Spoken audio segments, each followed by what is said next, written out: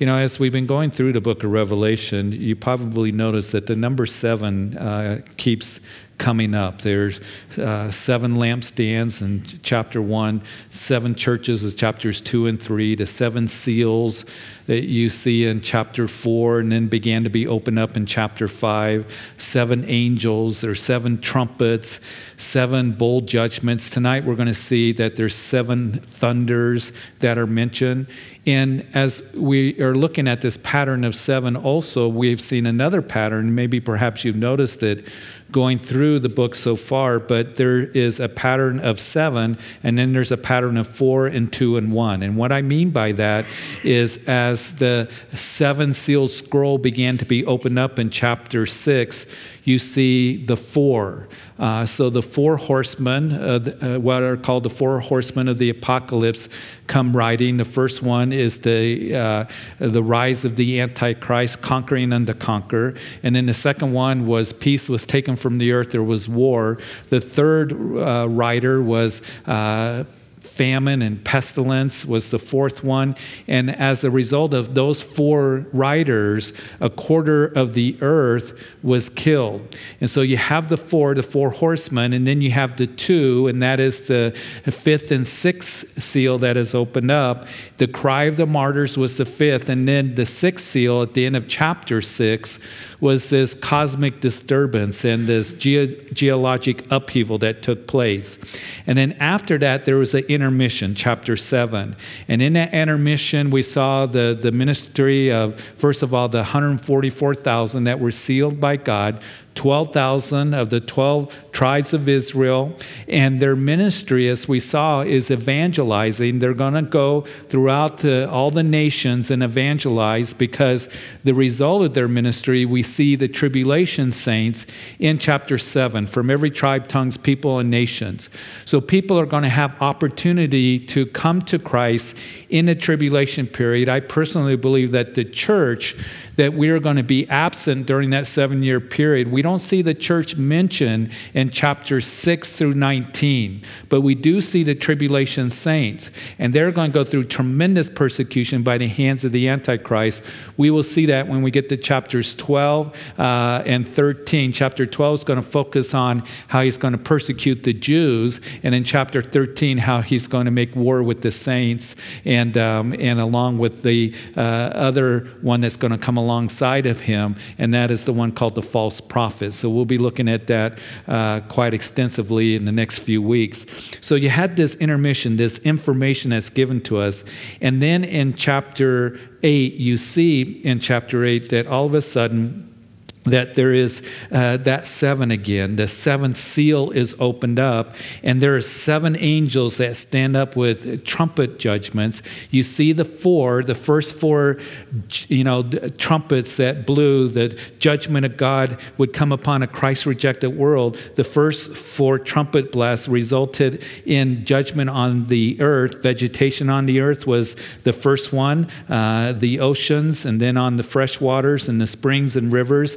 And they were being struck. And as we looked at that a few weeks ago, then an angel would fly, as we saw in chapter 8, through the midst of heaven saying, with a loud voice, woe, woe, woe to the inhabitants of the earth. And whenever you read that word woe in the scriptures, it is bad news, because the remaining blast of the trumpets, and then we saw the 2, and that was that the 5th trumpet that was blown. All of a sudden, chapter 9 of the book of Revelation, there's this demonic force that comes from the abyss. They look like locusts, but they weren't locusts, and they tormented men for 5 months. And then the 6th trumpet, 4 other demons come out of the Euphrates River. They are released, and we saw that a third of mankind was killed. So as we go through these chapters, as a result of chapter 6, a fourth of mankind being killed, chapter 9, another third of mankind being killed, half of the world is being wiped out because of these judgments. So it is a time of tribulation such as the world has never seen or ever will see again. And we saw that the rest of those who were not struck from the fifth and sixth trumpet, they refused to repent from their sinful activities and murder and drug use and fornication and theft and showing the hardness of people's heart. That really amazes me. Chapter 9 is a very sobering chapter. So we see the 4 and then the 2, and then we will see that the 1 as now there's going to be the 7th trumpet, as then 7 more angels are going to come up. And we have this interlude now, this intermission, chapters 10 and 11. So you see this pattern of 7 and 4 and 2 and 1, and in between the 6th and the 7th, there's this information. And what we see here in chapter 10 is the same thing. Between the 6th and 7th trumpets, more information given to us, and we read now that which takes place in chapter 10, and then in chapter 11 at the end we'll see the 7th trumpet. But before that, we read in verse 1, I saw still another mighty angel coming down from heaven clothed with a cloud, and a rainbow was on his head, and his face was like the sun, and his feet like pillars of fire.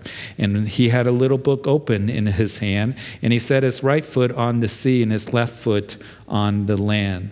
So those who are scholars of end-time prophecy and commentators, they suggest, as we read about this mighty angel, some suggest that this is Jesus because of this description. There's a rainbow on his head, his face is like the sun, his feet like pillars of fire. And you might recall, they will point out in Revelation chapter 1, when John describes the glorified Jesus there, as he heard the voice of many waters, or a loud voice, he turned to see the resurrected Jesus and describes him as his hair is white as wool and white as snow. His eyes were like a flame of fire. His feet were like fine brass. And we read here in verse 2 of chapter 10 that he had a little book. And of course, we have seen that Jesus, that he would take that scroll, that 7-sealed scroll that we have talked about already quite a bit, that it was introduced to us in chapter 5. It was in the hand of God the Father. Jesus takes it out of his hand, and then chapter 6 begins to open up that 7-sealed scroll. And so there are those who say this is Jesus. Plus, also, just to take note that as we go into chapter 11 next time, that we're going to see that I was given, as you read in verse 1, a reed like a measuring rod, and the angel stood saying, rise and measure the temple of God, the altar, and those who worship there. So we'll talk about that. But the angel is, some say, in reference to this mighty angel here, chapter 10. And he will tell us about, John, in chapter 11, the 2 witnesses that are in Jerusalem that are ministering, witnessing for 3.5 years. And it says that in verse 3, and I will give power to my 2 witnesses. So this is the angel speaking here. So it could very well be Jesus. These are my witnesses, says the Lord. So if you're one that is in the camp that this is Jesus, you have good biblical reasons to suggest that, to fall into that camp, to back you up. But also, just about as many scholars and commentators identify this angel as not Jesus, but a mighty angel from heaven, perhaps Michael, that we see in Daniel chapter 12. Michael, the archangel, definite article. He's the only archangel that is mentioned in the scriptures, a mighty angel who describes a period of tribulation there in Daniel chapter 12, verse 1. I'll read it to you. But at that time, Michael shall stand up, the great prince who stands watch over the sons of your people, that is Israel, the Jews, and there shall be a time of trouble such as there never was since there was a nation, even to that time. And Michael in chapter 12 swore by him that lives forever. And as we read here, continue in chapter 10 of Revelation, that's what we're going to see what that this angel is going to do. So many believe that this is an angel, perhaps Michael. My opinion, not that my opinion is important. And remember, when we started the book of Revelation, there's a lot of things that we're going to be dogmatic about that are certain, but there are some things that we're not going to be dogmatic about. And so some say that this is Jesus. They point to Scripture. Some say that this is an angel, perhaps Michael. My thought that I personally believe that this is an angel is not Jesus, but I'm as wrong as anybody in looking at this. He's a big angel. I mean, look at him. His right foot is on the sea, his left foot on the land. Clearly, this angel has come from the very presence of God and shows great might and authority. And as we read in verse 3, and cried out with a loud voice as when a lion roars, and when he cried out, 7 thunders uttered their voices. Now when the 7 thunders uttered their voices, I was about to write, but I heard a voice from heaven saying to me, seal up the things which the 7 thunders uttered, and do not write them. So John here, it's recorded that he was ready to write down what the 7 thunders uttered. Interesting that thunder uttered something. So definitely this is divine thunder, divine voices. It's loud, whatever the case may be. It's interesting when you go to the book of Exodus, and we're ones that we're used to thunderstorms coming over in this part of the country at this time of the year. We had one on Sunday. And maybe perhaps you remember we were sitting in our living room and we heard a big bang and a loud thunder. And just down the street, a few blocks, about a half a mile, a church got hit. And you perhaps have read that. It hit the top of the roof right above the sanctuary. There was 180 people there. That what I understand that when that hit, and it was loud at my house, a half a mile away. So crazy, isn't it? But we know that thunder is loud.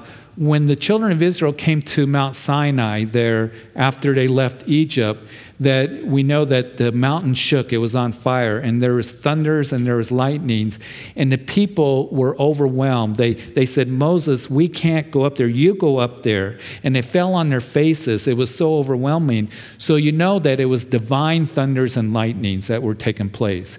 You recall in the heavenly scene of Revelation chapter 4 that proceeding from the throne there was thunders and lightnings. So again, divine thunders and lightnings, exactly. John's describing something that we can't fully understand. And here are these 7 thunders that utter something, and John was about ready to write it down, and he's told to seal up these things that was uttered. And it's amazing to me that there are those who have come along over the last 2,000 years, and they will say, I know what the 7 thunders uttered. That they will declare that they know that perhaps they had a vision, they were taken up into heaven, and it was told to them what the 7 thunders uttered, or, they had a vision of, something, and I know what the 7 thunders uttered and all of this. Listen, don't buy their booklets, don't listen to their, teachings. It's a waste of time, because John is told you're going to seal it up. And we don't know what the 7 thunders uttered. It's just like there are those who will come along and they will say this little book that is in the hand of this angel, that they will tell you what's in the little book. We don't know what it is. It hasn't been revealed to us. What is also, I was considering this, that John would leave the island of Patmos, right? And he would go back to Ephesus, and he would give this letter to the Christians. And they would read it. They needed to be encouraged because they were going through a time of great persecution at that time under the rule of Domitian. And they needed to know that Jesus is coming back, that he hears their prayers, just as we've talked about as the prayers of the saints are presented to the throne of God there in chapter 8. They needed to know that the Lord was going to establish his kingdom. But if I was reading this, if John, brought this back and I was reading it and the 7 thunders uttered something, I would have probably gone to John, because I know myself, and say, hey, John, you can tell me. I promise I won't tell anybody. You can go ahead and tell me what the 7 thunders uttered. And that, whether anybody did that or not, but that's probably what I would have done. The definition of a secret. something that's told to one person at a time. You know how that goes. I got a secret. Don't tell anybody. I'm only going to tell you. So, and for us Christians, we need to be wise and discerning, of course, when it comes to things like that. But we don't know what the seven thunders uttered. We don't know what it was. We're told very clearly in Scripture it was sealed up, just like we don't know what was in this little book here that the angel has. Now, there are those who hold the view that this is Jesus, equate this, book that is in the hand of this angel, this open book, with the seven seal scroll that Jesus has, again, as we saw in chapter 5, and he began to break those seals in chapter 6. If this is Jesus, then it very well could be that seven sealed scroll. But John does use a little different word to describe the scroll here, Revelation chapter 10, than the one in chapter 5, and as he began to open it up in chapter 6. The Greek word in Revelation chapter 5 is biblion, means a scroll, a book. Here is bibliana dion, which speaks of a little booklet. So it might be best just to see them as different, but some don't see it as different. Some in the book of Revelation, as we read this, we know that he has this book, and then we're going to see what John is told to do with the book. But, as we go through the book of Revelation, the revealing of Jesus Christ, we know that this book is meant to be understood. I don't know if you've ever had anybody that's come along and say, well, you can't understand the book of Revelation. We can understand it, can't we? This book is for us. And then what has been attached to, studying the book of Revelation are those who read these words, those who hear these words, and those who keep the words of the book of Revelation. Remember chapter 1, that there's a special blessing that is given to us, those of us who are here studying the book of Revelation. So I'm so glad that we can be here. And I think studying every book of the Bible, there's a blessing. But the book of Revelation is the only book of the Bible out of 66 books that has that special promise. If you read it and you hear it and you keep the words of the book of Revelation, and keeping the words means that you hold it dear to your heart. You believe what's being said, that these things are going to come to pass. And as we've gone through this book over the last 6 months, we can understand a vast majority of the book of Revelation. But again, there are going to be some things that, we just don't know. And within the revealing, there's a concealing, as we see with the seven thunders that are here. And as, I spend more time in the Word of God, and as I journey with the Lord, I've come to realize something that we need to realize and understand, and I know many of you do. That the Lord doesn't reveal things or tells us things all the time in every area of our lives, in everything that we're facing. John sealed it up. It's not to be known. Now, why would the Lord do that? Why would the Lord record this in the Word in chapter 10 if he didn't want us to know what the seven thunders uttered? And I think that we can have some suggestions. We can consider this. I mean, he's not teasing us. It isn't like the Lord is saying to us tonight, I know something that you don't know, and I'm not going to tell you. And we might think, then why would the Lord have it recorded? Why would the Lord record this if we don't know what the seven voices uttered, if we don't know what's in this little book, if it is different than the seven sealed scroll? I think that I suggest that there are some reasons perhaps why there are things that the Lord will not reveal to us right now. A verse that you might want to write down, Deuteronomy 29:29. And in that the Lord says, the secret things belong to the Lord our God. The things that are revealed to us belong to us and to our children. You see, in the first part of that verse, the secret things belong to the Lord our God. And as we put the pieces of the puzzle of prophecy together, it's like the Lord is saying to us and reminding us tonight as we go through this chapter, you're not going to know everything because the secret things belong to the Lord. Seal up what is being uttered here in chapter 10. And when it comes to our lives personally, that as we walk with the Lord and as we journey in life, and as we experience things and go through difficulties or tough times or through losses, or go through times that hurt, or go through tragedy, that we're not going to always understand why we're going through it. Where you don't know why certain things take place and why did that happen, Lord, is the question that we can have. Now, I don't know about you, but I like to know. I like to know. And I remember when I was a young Christian, I wanted to know everything that was going on. I've got to know. I got to have the answers to everything that goes on in my life. And I have found that there is a blessing, listen, to say, Lord, as I pray about this particular situation, or as I read your word, I realize that there are some things that I am just not going to know on this side of eternity. The secret things belong to the Lord our God. And I think that there's a simple reminder here in our text tonight that we are not going to have all the answers. You're not going to be able to answer all the questions to others that say, why, and why is this happening? The secret things belong to the Lord our God. Now, why would the Lord want to keep certain things from you or from me? Why aren't some things revealed to us? I think that there are some reasons, and these are just some things that I considered, that I've written down in my own notes in life and as I've studied the scriptures, but as I've come to understand, I'm not going to know everything. It does something to me. First of all, number one, it keeps me humble. It keeps me humble. It keeps me from getting puffed up, in other words. The scripture says that knowledge puffs up, and when we think that we know everything and that we have all the answers in any area, then we can become puffed up, and then that leads to being self-sufficient. Hey, I can figure it out. I have the answers. And when I don't have the answers, what it does, it causes me to humble myself, and that it brings actually liberty to me, that it takes the pressure off of having to come up with the answers all of the time.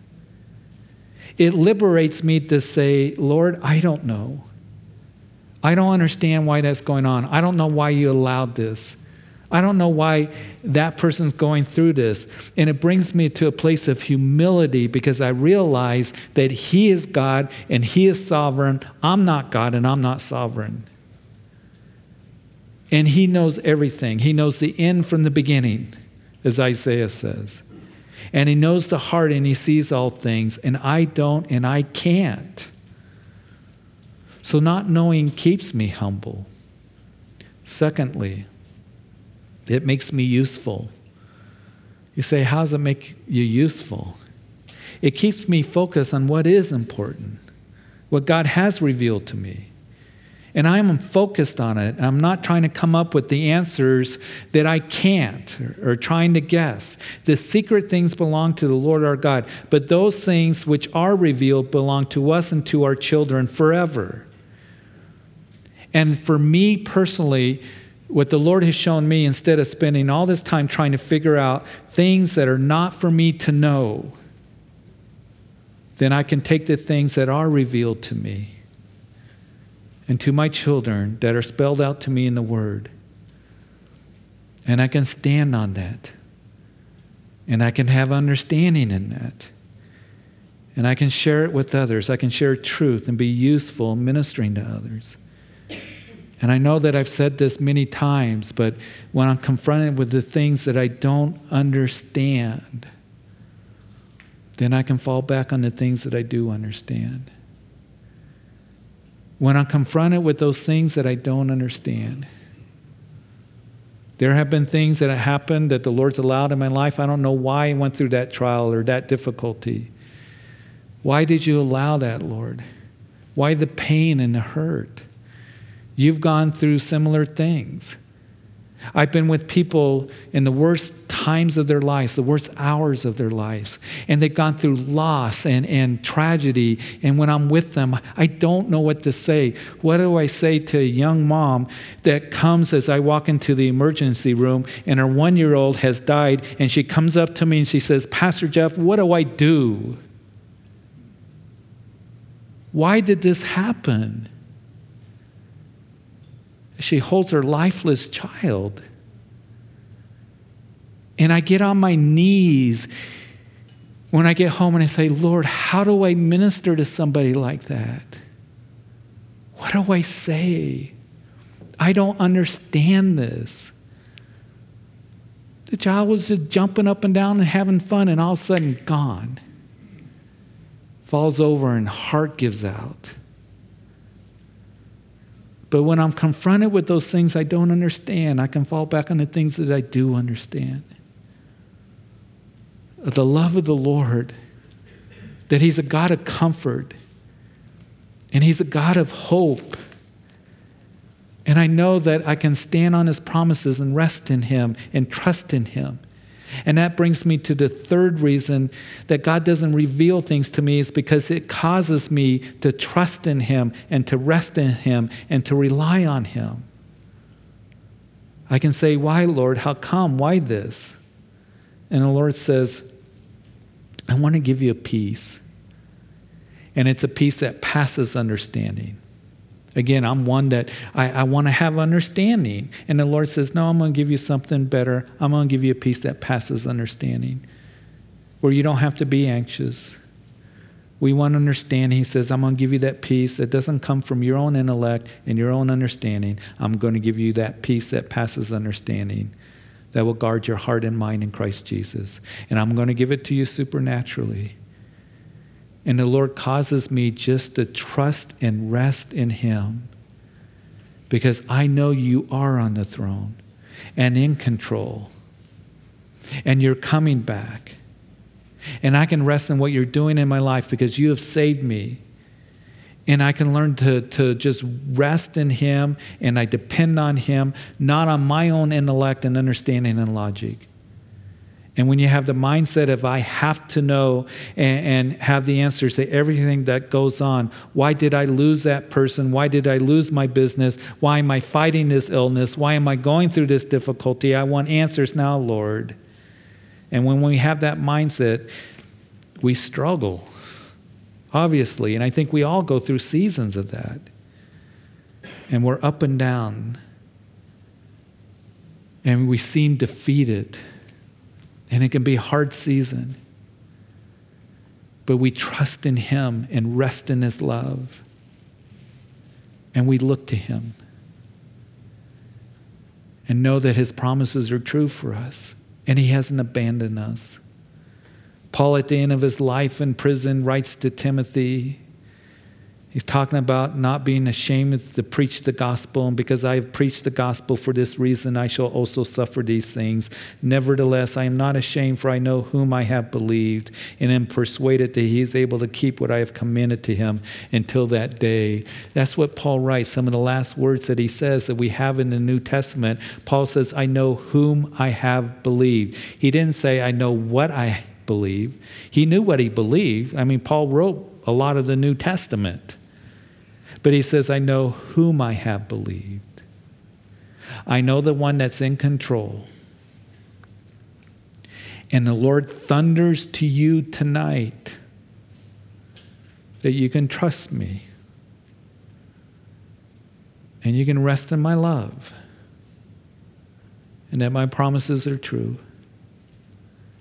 And I am working all things together for good for those who love me, who are called according to my purposes. Romans chapter 8, verse 28. We talked about that in detail going through the book of Romans. You know, when we go through difficulties, sure enough, somebody's going to say, well, God works all things for good, and we're not ready to hear it. What do you mean? How can you say this is good? But somehow, in eternity's perspective, in eternity's views, He is working for good for those who loved Him, who are called according to His purposes. And what is His purpose? To be conformed to the image of Jesus Christ. He's working in your life to conform you into His image. And He says, I love you, and I'm working for good, and you can trust me. I'll never leave you or forsake you. You're in my hand. And I'm holding you close to myself. And I'll be with you all the days of your life. And when the days of your life are over, I'll take you to be with me for all eternity, because you have a living hope. And I may not know why and what and how, but I know whom I have believed. I know whom I have believed. I may not know now, but I do know this, that one day that we are going to stand in heaven together and say, righteous and true are your judgments, Lord. Righteous and true are your decisions. Righteous and true are you. And as we stand on that and ask the Lord to minister that to us, then he'll give us that peace that passes understanding and his comfort and his strength. Sometimes the Lord says to me, and just as he said to Peter in that upper room, remember he's washing Peter's feet. Peter, what I'm doing you do not understand now, but you will after this. And there have been things that I've gone through life that have been difficult, and I look back and I see why the Lord did that and why he allowed certain things, and he was working in my life to make me useful, to trust in him more, to bring me to humility, to be humbled before him. But not all things will be revealed to us. We will understand on this side of eternity, but I do know this, that none of us, when we get to heaven, will say, Lord, I didn't like the way you handled this, or allowed that. But rather, we're all together as we're going to read in chapter 19, righteous and true are your judgments, your decisions. It all worked together for good in eternity's perspective. And I may not see it now, and especially if you're in the middle of some trial or difficulty or hurt or pain, but I trust in him. His word to me, I know whom I have believed. My Lord, who loves me so much, who died for me, who loves me so much that I can call out to him. He loves me so much that I know he's going to take me to be with him for all eternity. So the uttering of the seven thunders is sealed. It's not revealed to us. In verse 5, the angel whom I saw standing on the sea and on the land raised up his right hand to heaven and swore by him who lives forever and ever, who created heaven and the things that are in it, the earth and the things that are in it, the sea and the things that are in it, that there should be delay no longer. But in the days of the sounding of the seventh angel, when he's about to sound, the mystery of God would be finished, as he declared to his servants, the prophets. So if the angel swore by him who lives forever and ever and created all things, who would this angel swear by? The one who created all things, Jesus Christ. Colossians says that Jesus, by him all things were created. So this is why some think that this angel cannot be Jesus, because he's swearing by him who created all things. He has taken an oath by him who is greater than this angel, this mighty angel. Hebrews chapter 6, verse 13 tells us God swore by himself, as we read in that. So some come back to this very well could be Jesus. But here you might notice that if you have a King James, I don't know how many people do, few people still today, but in verse 6 it reads that there should be no time any longer. And some have read that and they've made comments that, well, when we get to heaven, there's going to be no longer any time. And I don't think that's what this verse is saying whatsoever. I think that the New King James is more accurate, that there should be delay no longer is really what's being said. That is, as chronologically we are looking at the middle of the tribulation period, that there's going to be no more delay. His kingdom is coming. He is coming back. And the day will come when the angel will say, no more delay. No more delay. The writer of Hebrew writes in chapter 10, verse 37, for yet a little while, and he who is coming will come and tarry no longer. I know that we long for the coming of the Lord, especially when we see all the things that are going on around us. And it just seems like it's getting darker and it's getting weirder and more confusing at a rapid pace. How our culture has changed. Just look at the last 5 years. I think of the time that I've been in ministry for over 25 years. I think how our culture has changed so much. The evil that is increasing in our culture and in our society, how our kids are being affected. what they are going to have to face if the Lord tarries in 5, 10, 15, 20 years. We look around us and we think, what's going on? What's going on in the world? What's going on in our nation? And we say, Lord, thy kingdom come quickly. And the Lord promises that he will come. That we're to keep watching, we're to keep waiting, keep serving, be the faithful servant that's looking for the master's return. And there are those that will come along and they will say, where's the promise of his coming? There is more of an increase in the church today that is saying that we don't need to be looking for the return of the Lord. There is an increase because I'm hearing it from people that are saying, our church teaches that the kingdom is already here, kingdom now theology. And it's like, are you serious? If this is the kingdom, I'm kind of disappointed. You got to be kidding me. There are those who say, oh, we're all millennialists. That's a popular view today in evangelical churches. There will be no millennium reign. There is no rapture of the church. Peter said that would happen. There'll be scoffers in the last days. 2 Peter chapter 3. Where's the promise of his coming? All things continue as they were. Preterist view, that's very popular. Everything's already happened. We're just waiting for the Lord to come back, whenever that'll be. All things continue as they were from the beginning. There are those who will say to you and to me, you Christian, you've been waiting for the Lord to come for a long time. You said that his coming is near. That pastor there at Calvary Chapel, he's been teaching about the return of the Lord for 20 years to you guys. Well, we're 20 years closer. And he's coming soon. And we see the pieces of the puzzle coming together. And James would write in James chapter 5, verses 7 and 8, therefore be patient, brethren, until the coming of the Lord. See how the farmer waits for the precious fruit of the earth, waiting patiently for it until it receives the early and latter rains. And you also be patient. Establish your hearts, for the coming of the Lord is at hand. 2 Peter chapter 3 tells us the Lord is not slack concerning his promise, as some count slackness, but is long-suffering towards us, not willing that any should perish, but that all should come to repentance. It feels like the Lord delays. I wish the Lord would have came back a long time ago, but I also know that in the meantime, there's been people getting saved. He's long-suffering. He's waiting for people to receive him and hear the good news, to be part of the kingdom. He has them numbered. And when that last person gets saved, the Lord say, that's it, I'm taking the church. And we're going to go home. There is a time coming, no more delay. No more delay. The one who will come shall come.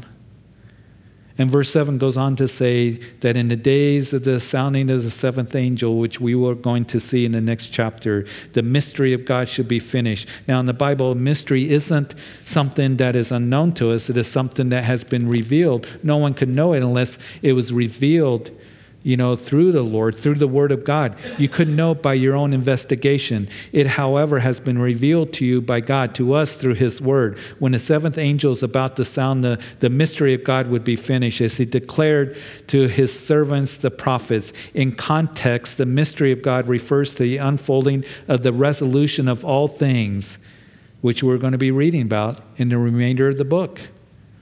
As we get into chapter 11 and forward, it speaks of that last 3.5 years, the middle of the tribulation, to the second coming of Jesus Christ, which is called the Great Tribulation period. No more delay. I think about how Abraham, he looked for that city, we're told in the book of Hebrews, whose maker and builder is not by human hands, but by God. I think about how they waited for the, we read Isaiah and the prophets came along and talked about a reigning Messiah that's going to come and usher in the kingdom, how they longed for that. And when Jesus came along, they waved the palm branches when he came riding into Jerusalem. And they said, this is it. They expected the kingdom of God to be ushered in immediately, is what Luke's gospel tells us. But when they realized that he's not going to usher in the kingdom, he's not going to do away with the Rome and the submitting power and putting Israel under the yoke of Rome. God is not going to set up his kingdom. Jesus isn't. They would cry out a few days later, crucify him. We will not have this man rule over us. Because Jesus came to free us from sin. He came as the suffering Messiah. And when he rose from the grave, it was in Acts chapter 1, the disciples said, are you now going to restore the kingdom to Israel? And he said that the times and seasons are not for you to know, but I want you to wait here for the promise of the Father that the Holy Spirit is going to come upon you, that you may be my witnesses in Jerusalem, Judea, Samaria, and to the ends of the earth. For 2,000 years, we've been waiting for the return of the Lord. But there's going to be a time he is going to come back. And we are to be watching. And the fulfillment of Scripture is going to happen. So don't let anybody duke you into thinking that we shouldn't be watching, or the Lord isn't going to come, or he delays his coming. We are to be looking for the return of the Lord. And there's going to be that time where the culmination of everything that we're reading about is going to come to pass, and he's going to usher in his kingdom, and we're going to rule and reign with him. So in verse 8, then the voice which I heard from heaven spoke to me again and said, go take the little book which is open in the hand of the angel who stands on the sea and on the earth. So I went to the angel and said to him, give me a little book. And he said to me, take and eat it. And I will make your stomach bitter, but it will be as sweet as honey in your mouth. And then I took the little book out of the angel's hand and ate it. And it was sweet as honey in my mouth. But when I had eaten it, my stomach became bitter. And he said to me, you must prophesy again about many peoples, nations, tongues, and kings.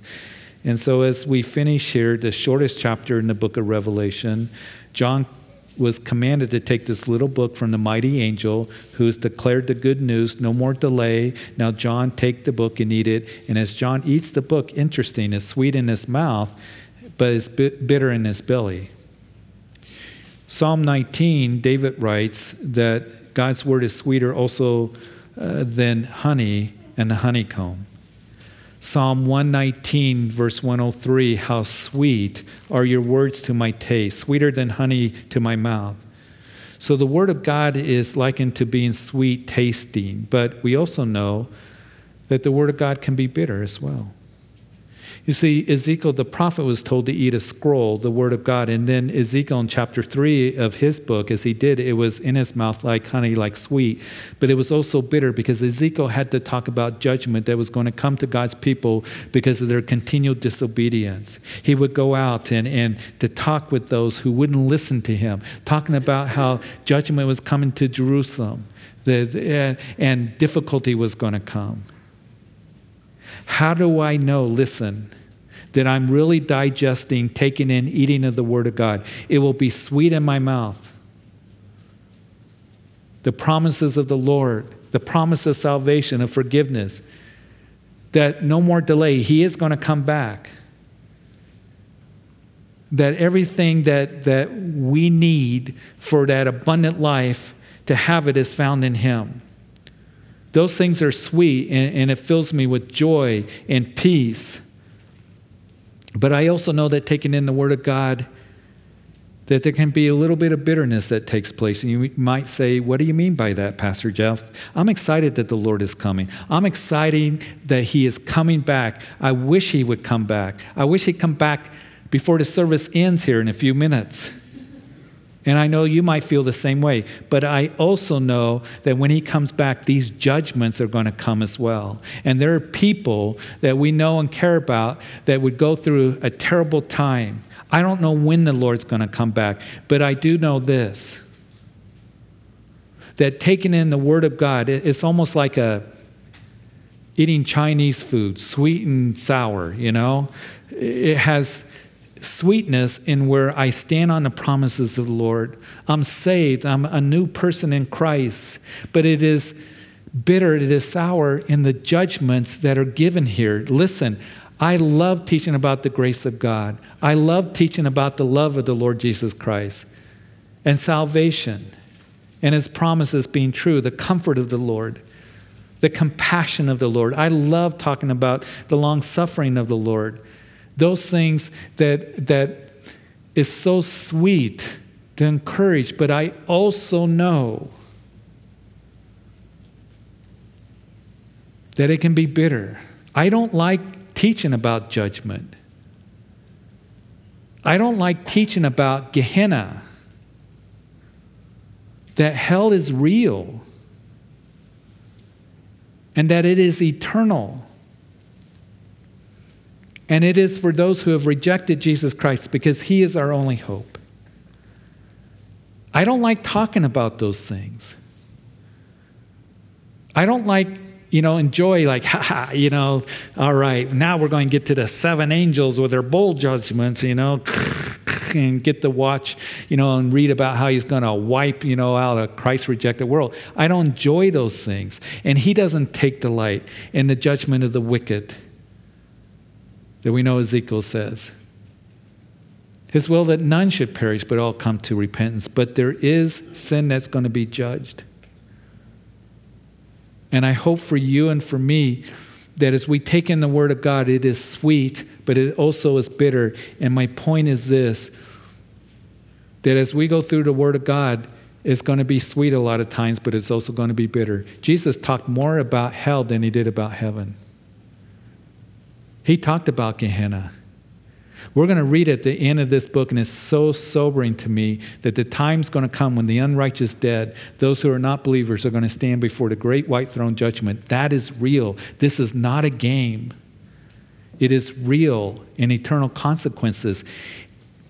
Isn't that a little bitter when we think about that? But the way that the church is becoming is we want the feel-good messages.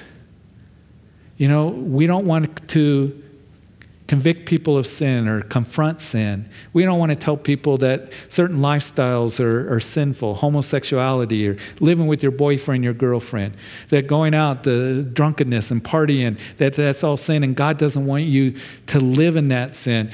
It becomes bitter to people. I don't want to hear that. Don't tell me that.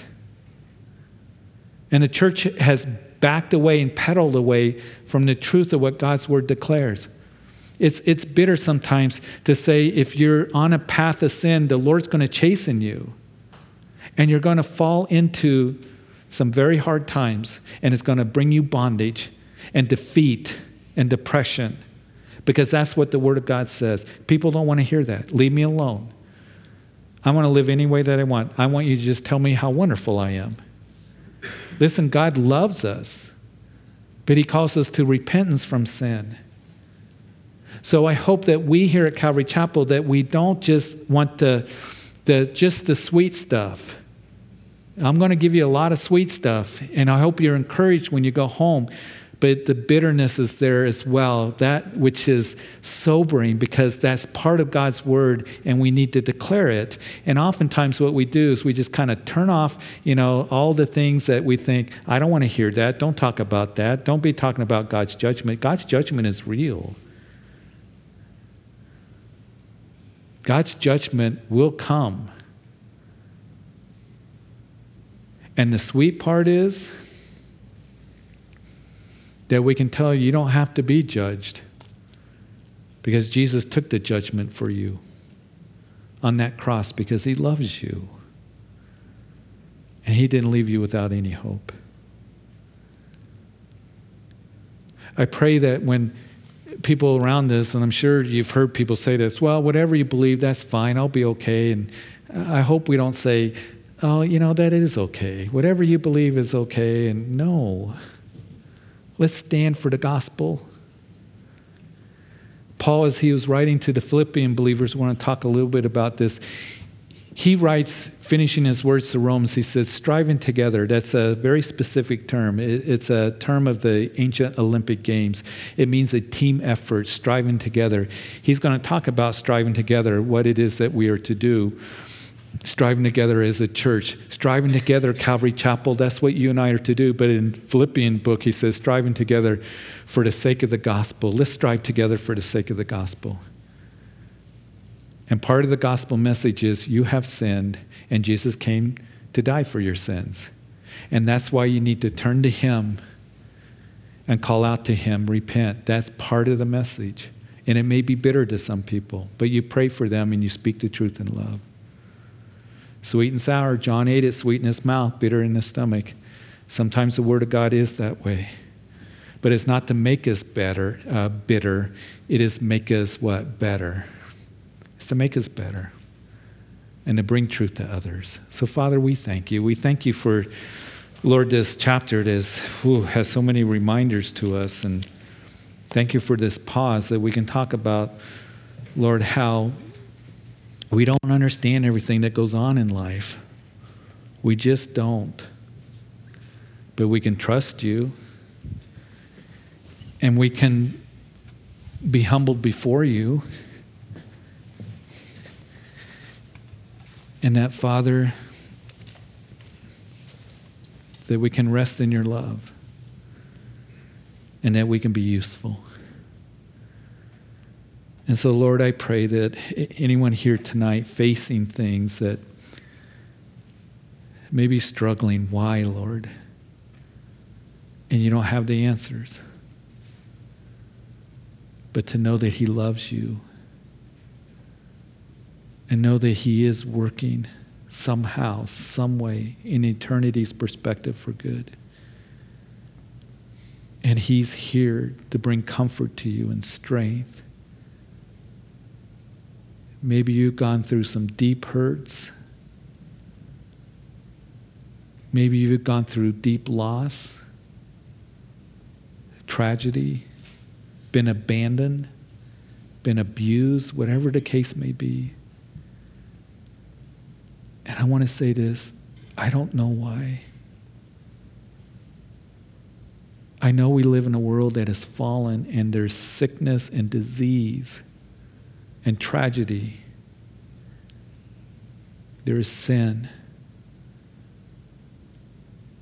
But Jesus didn't leave us without any hope. And he's overcome the world. And he loves you and he's with you. And his promises are true for you. And he desires to take those bitter experiences for you to trust in him and to look to him to be better and stronger. Lord, work in our hearts that when we're confronted with things that we don't understand, we can fall back into things we do, and that is your love. And that you hear us. Father, I thank you for these reminders.